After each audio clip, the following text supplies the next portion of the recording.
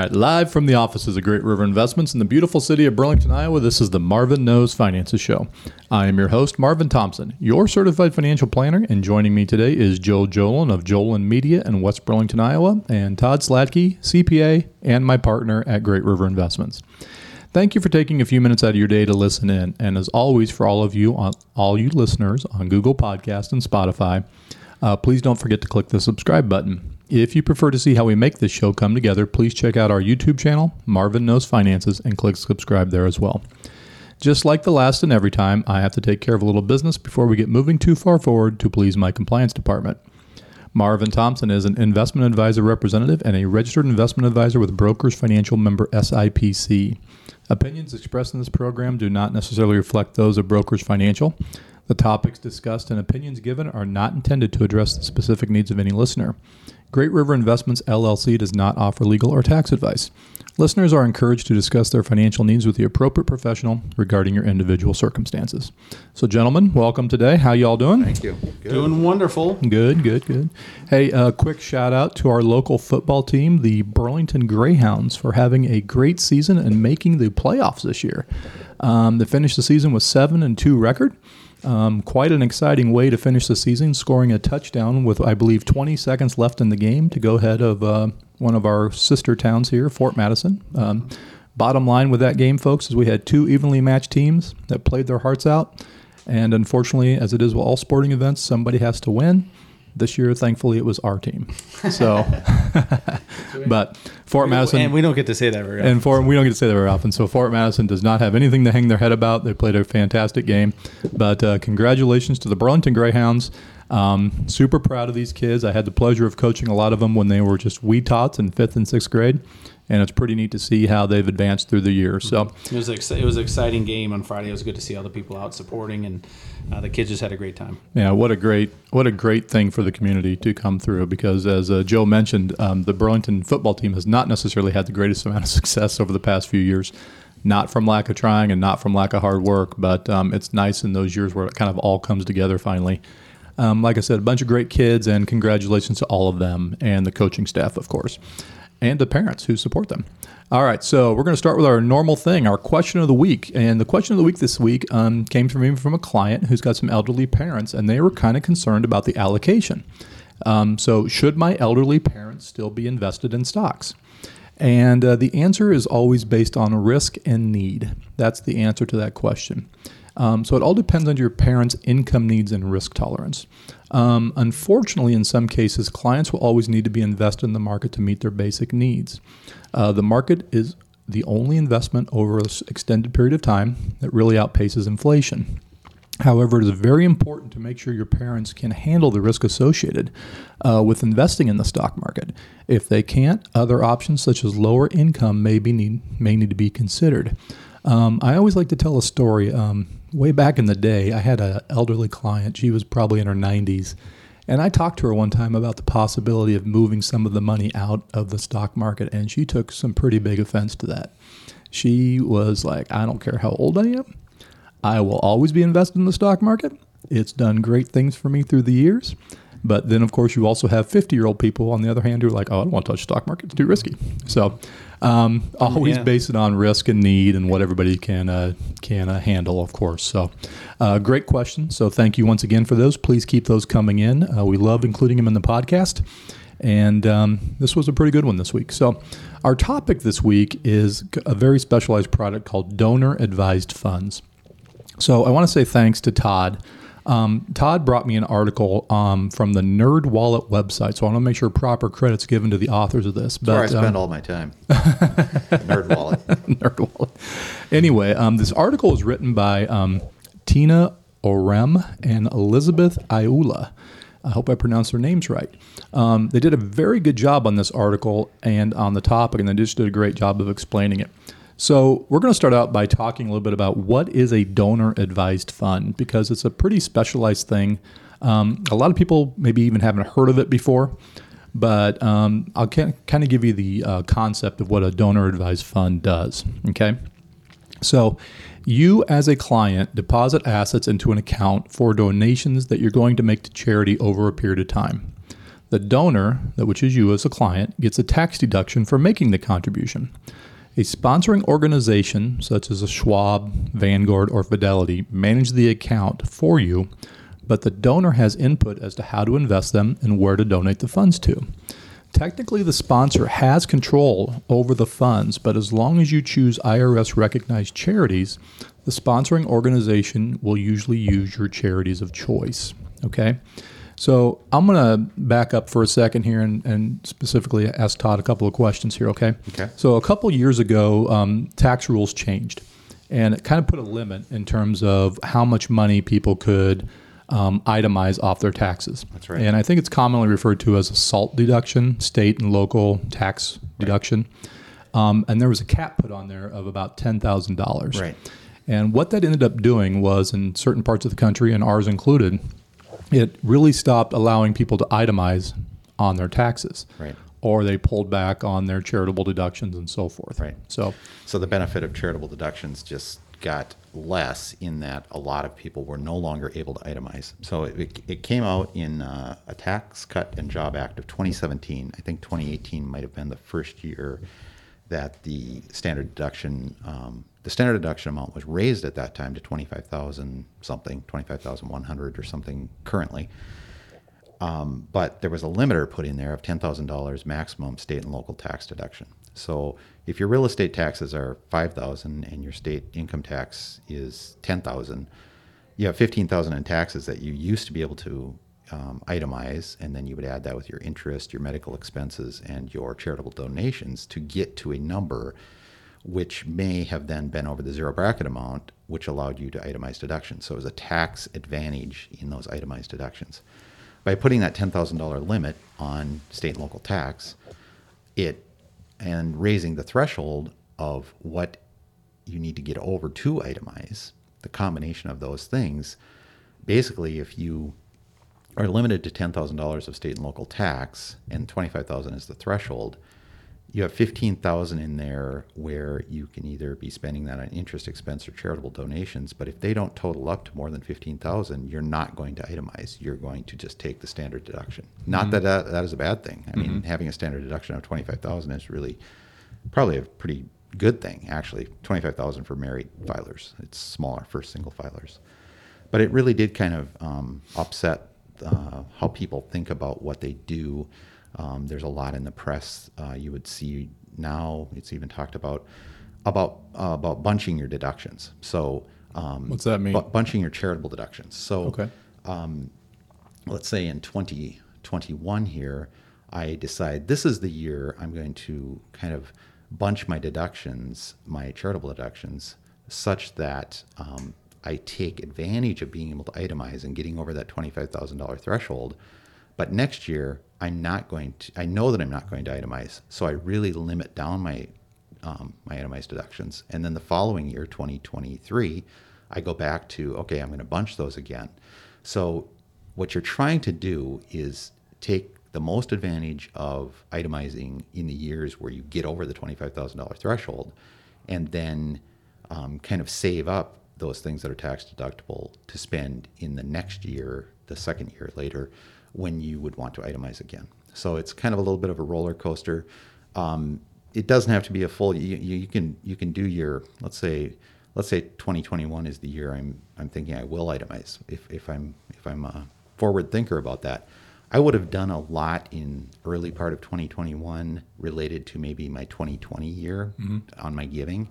And then November and December of this year, I'd also be thinking about giving for 21 and 22, because I know I'm not going to do as much in 22.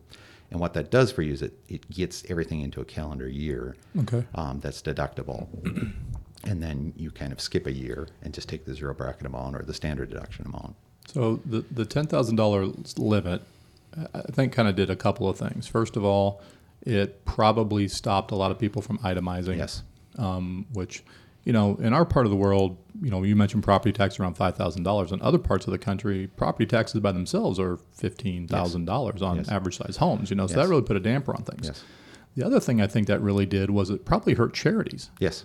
I mean, I can't imagine that I'm sure there's a lot of people out there making charitable donations just for the tax write-off. Right. Or certainly it was an impetus to do so. Absolutely. It's like, I like this charity. I get the advantage of a tax deduction, so therefore I'm going to support them. But Okay. now my tax deduction part has gone away. So instead of, it used to cost me to give $100 and I'm itemizing, and let's say I'm in a 30% bracket, it cost me $70 net of tax to make that donation. Now when I'm not itemizing, I make a $100 donation that costs $100. So I might reduce my giving to Down to $70. Yeah, if because you I'm don't see thinking any about it that extra way. benefit. Right. Gotcha. So the donor advised fund, it came about. Did it come about for the sole purpose of overcoming this $10,000, or has it been around for I quite a while? think it's been around for a while, Okay. but I think its focus has become greater because of this. What I just described in a lengthy discussion there was the every other year kind of getting over the maximum. What a donor advised fund allows you to do is make a really big contribution to this donor advised fund, who then sits on the money and potentially earns investment earnings on the money. Should be. Over time, and allows you to direct the organizations that you want to support. It's like pre-funding your charitable donations, basically. So you might want to look out 5 years ahead and say, if I would normally give $20,000 a year to charity, let's say, that's $100,000 over a 5-year period. 5 years is not magic. This can extend for a long, long time. But let's say I want to maximize my tax deductions, and I'd like to pre-fund 5 years of my donations ahead. If I use a donor advised fund, I take 5 years times $20,000 a year. I take a $100,000 chunk today, and I put it in this donor advised fund. I get the charitable deduction of $100,000 today, this year. Even though the monies won't be dispersed. Even though the money over a 5-year period. Right. So Okay. it's helpful in that you really are bunching your deductions for 5 years, not just this every other year thing that I first described, but you're bunching your deductions for, it can be 10 years, it can be 20 years, it can be Okay. a long period. But the kicker is you need to have the cash to pre-fund it, basically. Exactly. And Because you can't like open up a donor advised fund and say, I'm just going to put $20,000 a year, but take the $100,000 now. You can't make that pledge. no, It you has to can't. all go in. It has to all go in cash. Okay. Or securities. One of the other angles is people donate appreciated securities. Oh, there you go. And that saves them having to pay the tax on the gain that's in that appreciated security, and still gets them the deduction for Beautiful. the value of the donation to the donor advised Okay. fund. So a couple things we're taking away from this. People looking at donor advised funds are probably going to be charitable minded people. Yes. They're definitely going to want to be giving monies to it. Are there any restrictions on the type of charities that they can give to? I mean, I'm assuming they all have to be recognized as charities, right? They need to be IRS 501c3 type 501c3 charities. companies, Yes. okay. And the donor advised fund, the oversight entity that is sitting and holding and investing this money until it is distributed at your request, they will do a check every time Okay. on that. It would include churches. I mean, churches don't necessarily. Actually, there's a list. It's IRS qualified public charities, some private foundations, churches, schools, and municipal governments in the United States. Okay. So if a school district is not a 501c3 organization, but if you wanted to give $500 to But a private school might be. a private school might be. Yes. Okay. Very good. All right. So some of the benefits, we did some research on these things because it's not a product that we normally deal with. However, we do talk to our clients about it. So tax deductions, obviously, when you're making your contributions into a donor advised fund, make sure you're donating more than the standard deduction. Because as Todd just explained, the purpose of this is to get above in terms of you want to be able to itemize. So you need to be able to donate more. And then, of course, you can recognize more in 1 year or spread it out, whatever is going to be best for your things. Lower capital gains rates. I'm assuming that's in reference to using appreciated stock. property. Yeah, appreciated property into and it would be stock, but yeah, mutual funds, that kind of thing. So something that has an appreciation on it. If you were to cash it out and then donate the cash, you would pay the tax on the gain. Gotcha. If you donate the property directly to the donor advised fund, then you avoid paying the tax on the gain and you get the donation deduction for the value. And with potential capital gains rules changing, Yes. This could be huge. Yes. This could be huge. So pay attention to that. Reduced estate taxes. When you make this gift, it's out of your state. Right. So that's another good thing to keep in mind. It does give you a legacy of giving. Right. I think one of the things I read is that you can actually pass this on to the next generation. Yes. So if you don't end up using all the money in the donor advised funds, your kids can then You would substitute kids or some other organization to give not it really away. a trustee in a sense, but it would be like a trustee. Okay. It's somebody you trust that would be able to be your successor to make these directions to the donor advised fund on who should get the money in the future. I love it. And of course, there's a condition of anonymity too. Some people would like to give money but don't like to give it away. Should so. you want to do that Yep. and not have your name tied to it whatsoever, this is a great way to do that. Yep. What can you contribute to it? Primarily, it's usually funded with cash Okay. up front, but we've already talked a couple times about the appreciated asset idea. There are some limits. Some of the limits are if you're using cash, you're limited to 60% of your adjusted gross income as a cash gift in a given year. So if you had $100,000 adjusted gross income this year, you would be limited to $60,000. Okay. Probably not going to happen unless you're just probably not going to do that out of your regular income. You're not going to give that much. But if you're in a position where you've been thinking about doing this for some time, you have the cash on hand, and it really isn't related to your current income. It's just, I want to do this year. You are limited to that 60%. But if you do have a high income in a given year, this is definitely something Yes. to consider. Yes. Absolutely. Yep. Yep. And probably get the most bang for your buck or tax efficiency that way, in that you're already in a high bracket. If Gotcha. you have a high income, you're in a high bracket, you get the most tax benefit by being in a high bracket. And then for capital assets like appreciated stock, you're limited to a maximum 30% of your adjusted gross income. So in that case, if you had $100,000 adjusted gross income this year, and you wanted to donate appreciated stock, that value could not exceed $30,000. Gotcha. I also read where you can give cryptocurrencies into donor advised funds. Obviously, there's some people sitting on some appreciated assets in that, so that's kind of a neat little concept. And then I also read about life insurance cash value. So if you have a life insurance policy that's maybe overfunded and maybe you don't have the need for the death benefit anymore, that's something else to consider.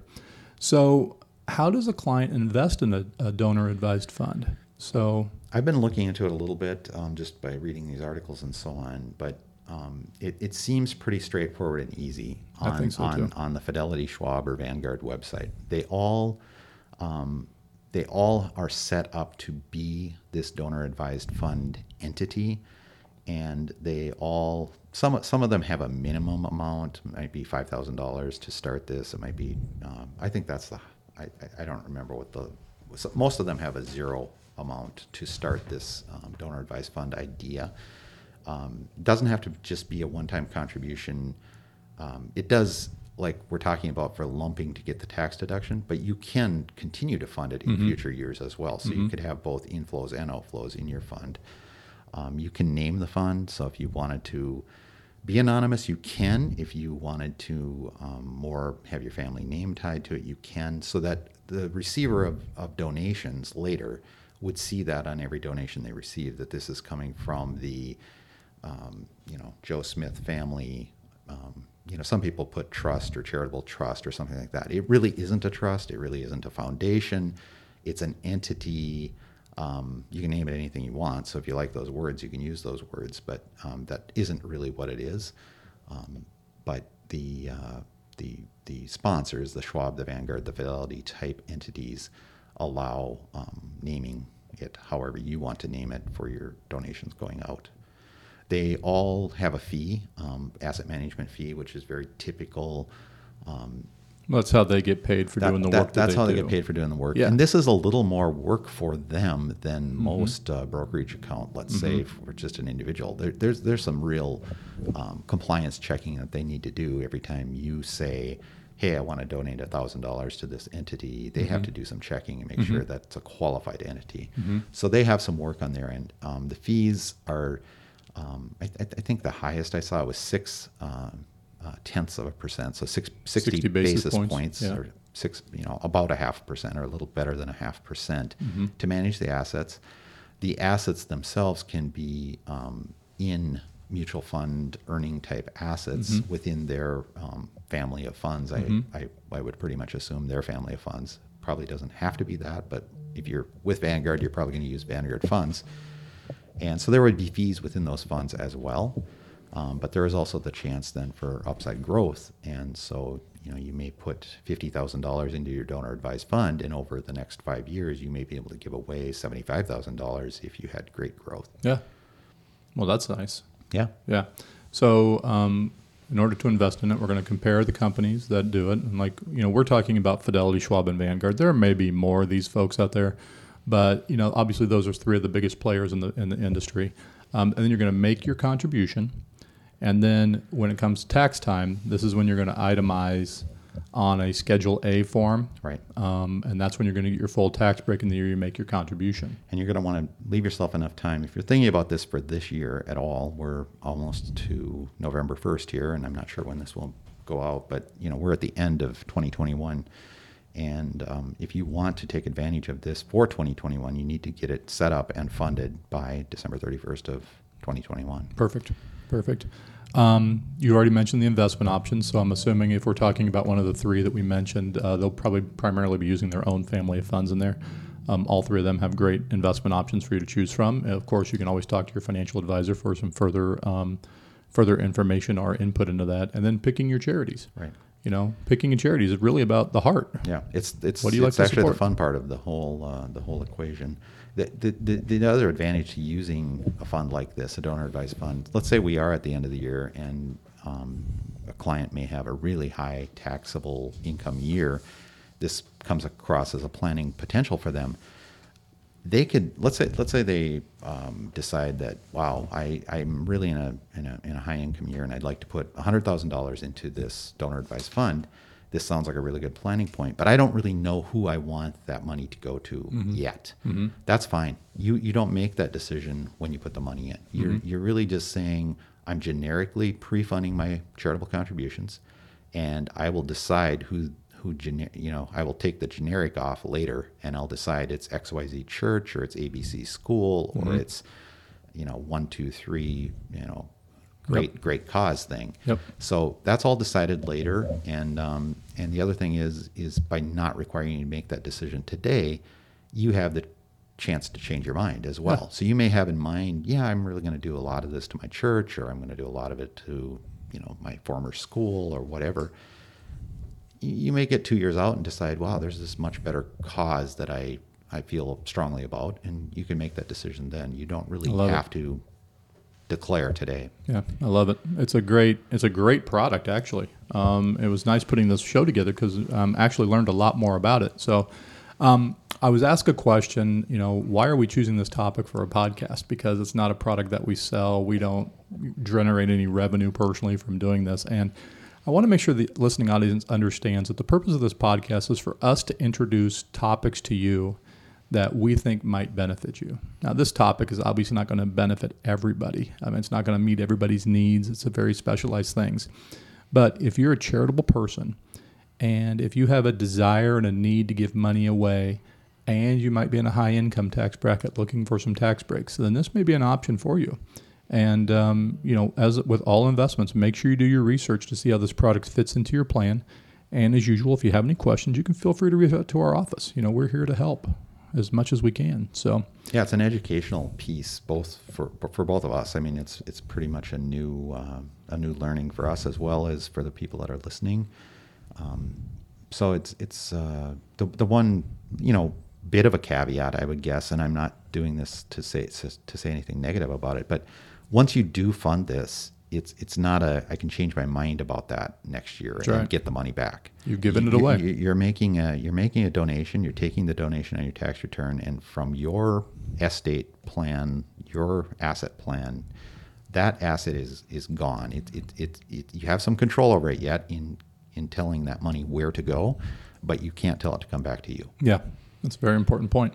So All right. So my heartfelt thanks goes out to all of you for listening today. And as usual, a special thanks to Joe Jolen and Todd Slatke for joining me today and providing all their input. As usual, we want to hear from you. Please reach out to me by either giving me a call at 319-576-2264 or visit the website at www.greatriverinvestments.com.